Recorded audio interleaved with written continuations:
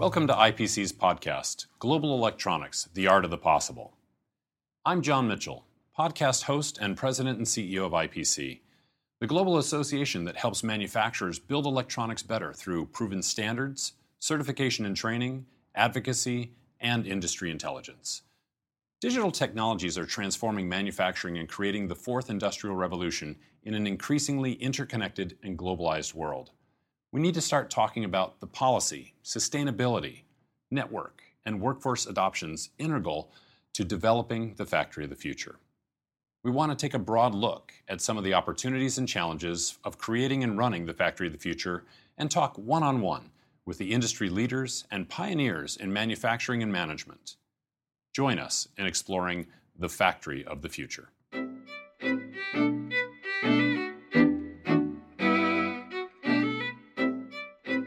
I'm here with Shawn DuBravac, IPC's chief economist.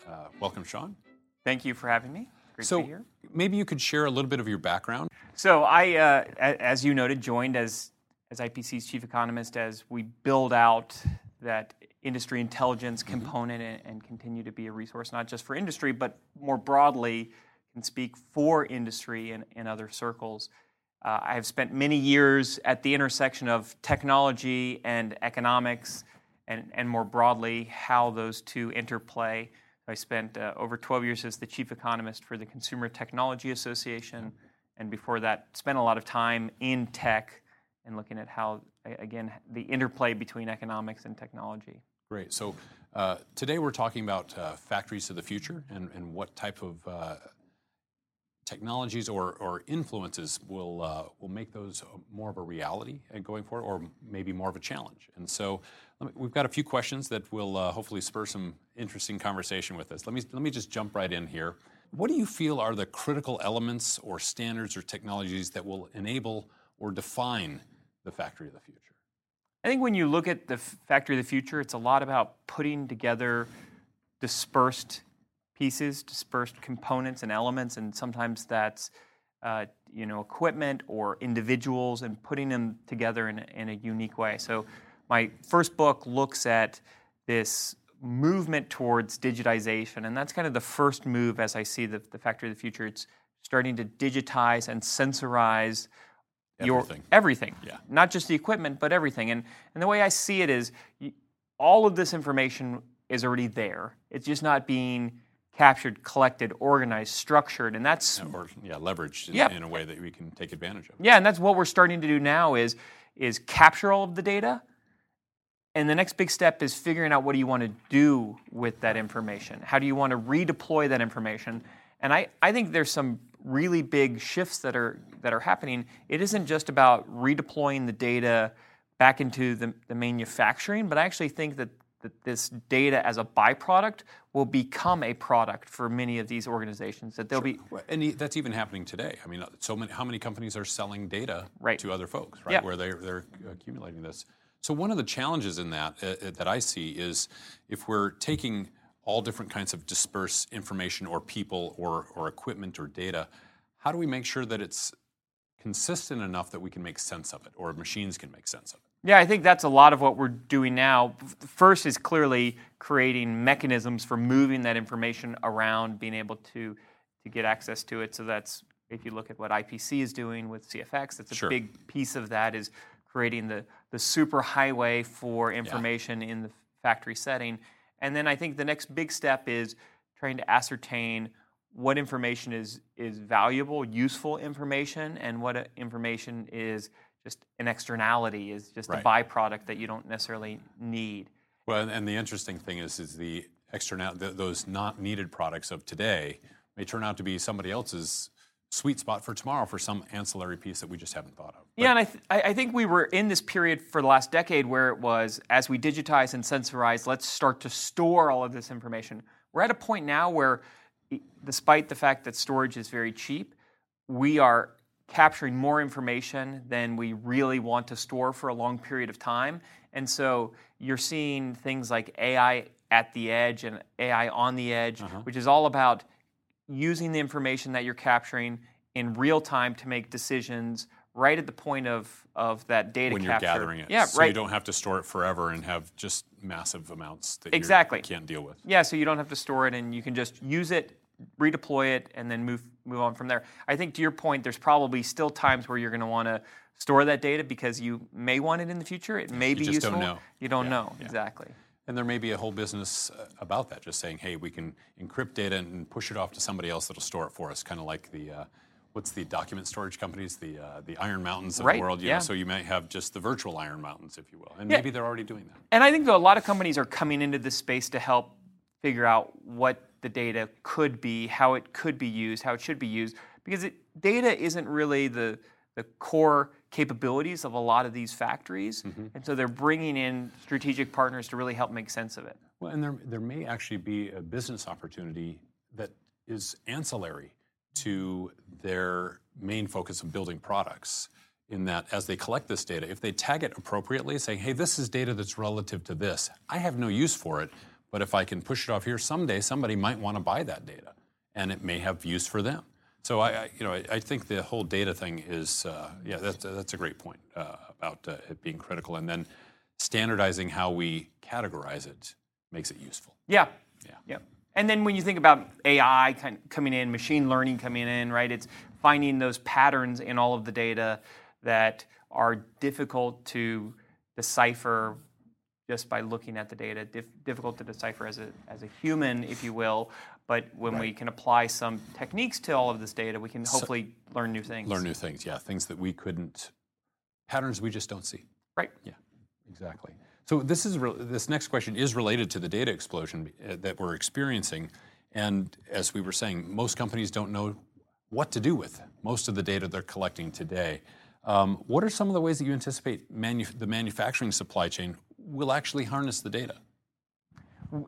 So if you look at how they're going to use it now, I mean, first and foremost, it's about improving yields, extending uptime, reducing downtime. Efficiency. Yeah, efficiencies, productivity, automation. So if you think about the way we're building these manufacturing lines, it's about, can we take data in one part of the process and feed it back into another part of the process. So that part gets better. Yeah, so that part gets better and keeps everything, as you talked about, humming along.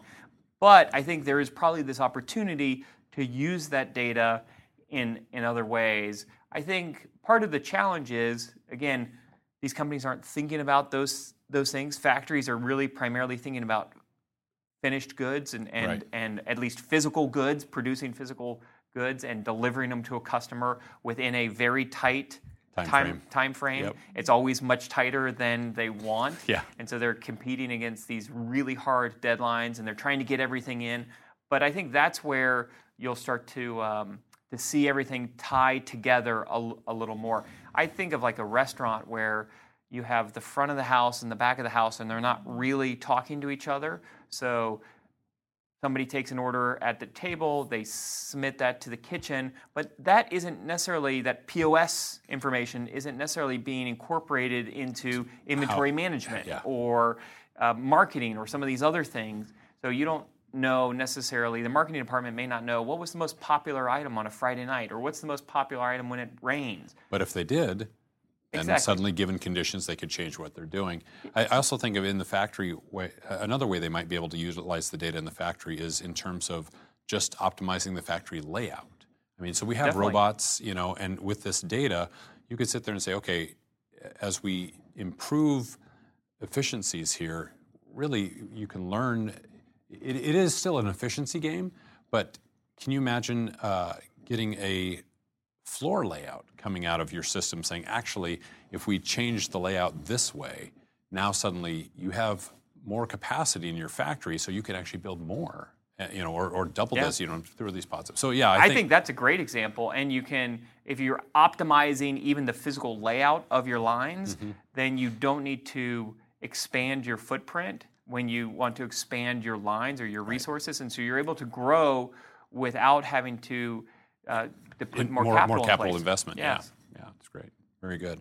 All right, so as we talk about artificial intelligence and robotics and those greater efficiencies that they can help yield in factories, they may also disrupt labor markets. So knowing this, what new skills do you think will be needed to run smart factories, or what should the industry be doing to upskill their current workers?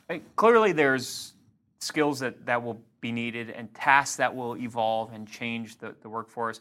I think first and foremost, it's a mind shift that's needed. It's a different type of thinking about these processes. So to your point, or just a minute ago, where you're talking about the physical layout of the factory is going to change as we deploy this data in new ways. You need individuals who can think about those type of changes being possible. Yeah. As opposed to just saying, "Oh, I'm going to get this faster." Think, "Oh, I might change my thing," and you take that another. Maybe I can attach these machines to the ceiling, and now I've got more space, or whatever. So just out of the box thinking is. So we need to. What I'm hearing you say is that we need to get one of the skills we need to train in is the idea to be more open-minded. Yeah, So if you think about what's happening, we're automating routine tasks, which means we're left with non-routine tasks, and non-routine tasks tend to require a lot of cognitive skills, regardless of where you are in the income distribution. Right. It still requires more brain power. Yeah, more brain power to work. Creativity, what have you. Exactly, and so. Those are the type of skills that we're going to want to focus on, are these ones that require a high degree of cognitive capabilities. And it's exactly as you noted, it's creativity, it's out-of-the-box thinking, it's being able to observe a situation and pick up some of the nuances. Yeah, innovate based on the facts you're given at the time, because they aren't just always the same facts. Yeah, and you think a lot of jobs were designed to optimize situations. And if you think of a lot of professional services, accountants were designed to optimize your tax structure or your investment allocations. So as we can start to automate some of those type of routine automation and optimization skills, then we're going to need to look for more creative, out-of-the-box approaches. Well, and it's interesting, the creativity. If you think back to how Henry Ford took the idea of, hey, we'll just do one job at the same time all day. And that was an optimization at the time, but maybe now that's exactly what's inhibiting some of that creativity is that, all I can do is optimize this one job instead of thinking, now I need to think system-wise or, productivity-wise, pull it all in. The more factors you can pull in at the same time to a problem also offers more degrees of creativity and innovation. Yeah, I think that's a really good point, because if you look at electronics manufacturing, especially in the U.S., a lot of it is high mix, low volume, and so you're hurt by having to switch things up. So if there are ways, and that right now is a very cognitive requirement. It's heavy cognitive task. Very good. Yeah, excellent. So we're going to upskill workers by helping them become more creative and thinking out of the box. Are there any basic skills that you feel, or how do we, if we're going to disrupt the labor market, so let's just think about AI and robotics for just a moment here. Obviously, a robot's going to run 24/7, and most workers are not. So if we're displacing workers, are there specific skills as this becomes more and more prevalent that you feel like or have any input on that people should be thinking about? Oh, my job might get replaced. What should I be doing? Yeah, so when I look at what's happening in the world today, I see we talk a lot about the gig economy. And this idea of the gig economy is that you have individuals that are coming in and out of the workforce essentially on a daily basis. They'll come in and out and they'll do different jobs based upon any number of factors, preferences, time of day, other activities that are happening in that environment. As we automate some of the things within a factory and we make that truly a smart, connected, automated environment, what you're going to end up doing is scaling that individual across the factory. So in other words, you'll be scaling individuals across more tasks. So in the way the gig economy has redefined the broader economy, I think a gig worker will also redefine what's happening inside of a factory. They'll have to do more things across the entire line or more things within that factory. So that's one. So I'm not just a cog in the wheel. I'm several cogs in the wheel. Yes, yep. You're going to be moving around and being very aware of all that data flowing in, because there's still going to be a lot of things that will need to be done by a human that are best done by a human, and they're going to have to be able to rapidly shift between those different jobs. I also think that as we move from digitization to datification, that we all become data scientists. So that the job of the future, regardless of whether you're in HR for a manufacturer, you're an operator, an engineer, it doesn't matter anymore. We're all data scientists. And so if you're going to take a night class at your community college class, learn how to understand and utilize data. Yeah, to think about it, to have a mindset that can fully take advantage of the data that's available. Very good. All right. So again, I'm going to shift directions on you here just a little bit. How can the industry support the idea of sustainable development, both green and long-term, setting success in the long run in terms of workforce, technology investment, and infrastructure? So as we're rethinking what we develop in terms of sustainability, and then please feel free to work in the economic angle of this, globally, because one of the concerns I have about this is, and we've heard this in a few of our other interviews, is we all want to live in a world that's clean, that we don't want to drink poison, we don't want to breathe poison, but there's a motivation factor that is either customer-based or financial-based. How do we overcome those or drive those in such a way that we actually drive the sustainability up? Yeah, so I do think that from a demand side, that the younger generation and this has been true across history, that younger generations, as they come into the purchasing power, have a greater propensity to spend on things that are environmentally friendly, and they become more aware of scarce resources. And so I think that's especially true with the generation that's coming up today. And you can just look at, we're putting them on the cover of Time magazine. There's a really strong focus on having a zero footprint, environmental and footprint, zero impact on the environment. And so you're seeing that across the board. I see it in automotive, where they're talking about organic materials and vegan interiors. You see the move towards. You see the move. When you say that, I think, it's edible. All right. That's right.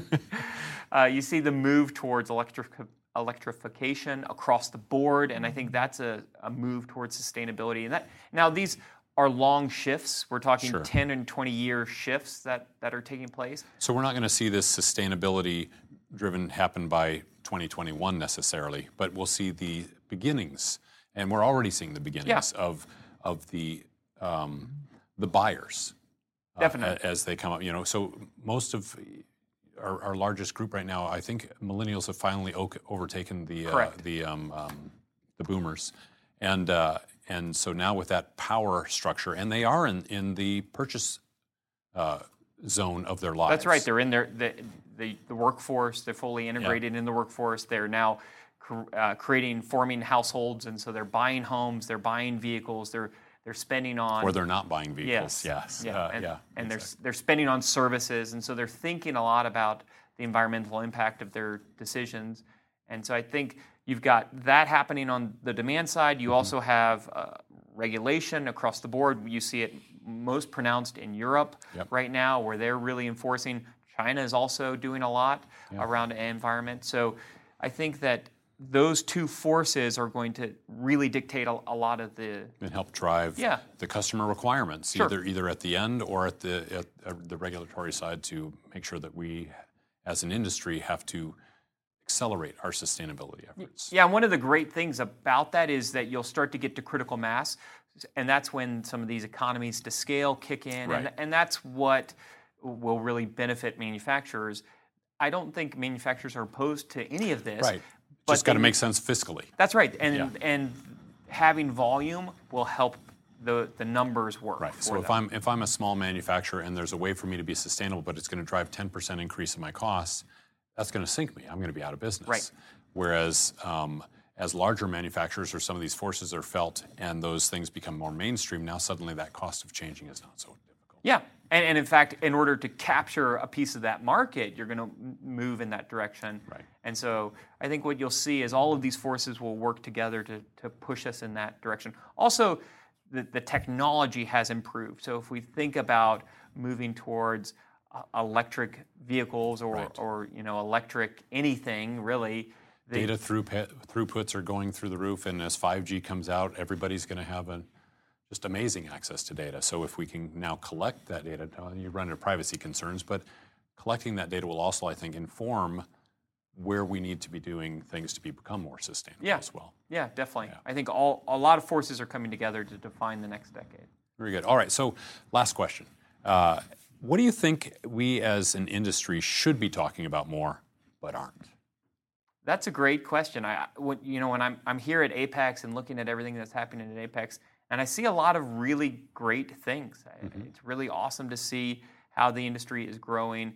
The things that I would point to, like being able to incorporate data into processes you're seeing happen. I think there's still an underestimation of how widely deployed sensors will be and how impactful that will be. And so I think we're going to, we need to even ramp up farther where we think data will be deployed and how we as an industry can employ that data in our own individual businesses. So while we recognize it, we are not understanding exactly how groundbreakingly changing this will be in terms of the data collection as well as the use of that data. Yeah, and also what the data ends up... We get it, but we don't really get it. Right. So here's an example.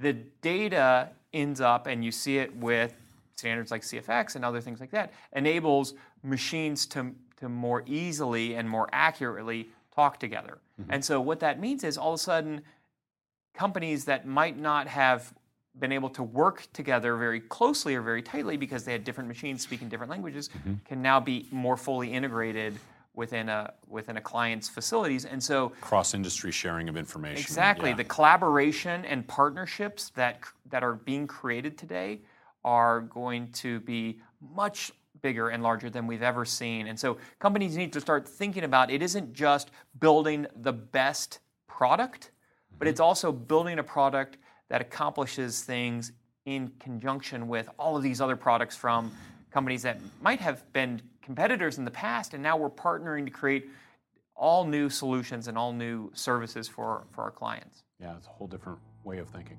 Yes, definitely. Very good.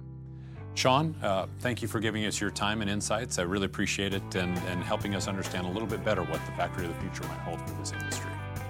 You can also find more information on the factory of the future and other electronics industry news at ipc.org.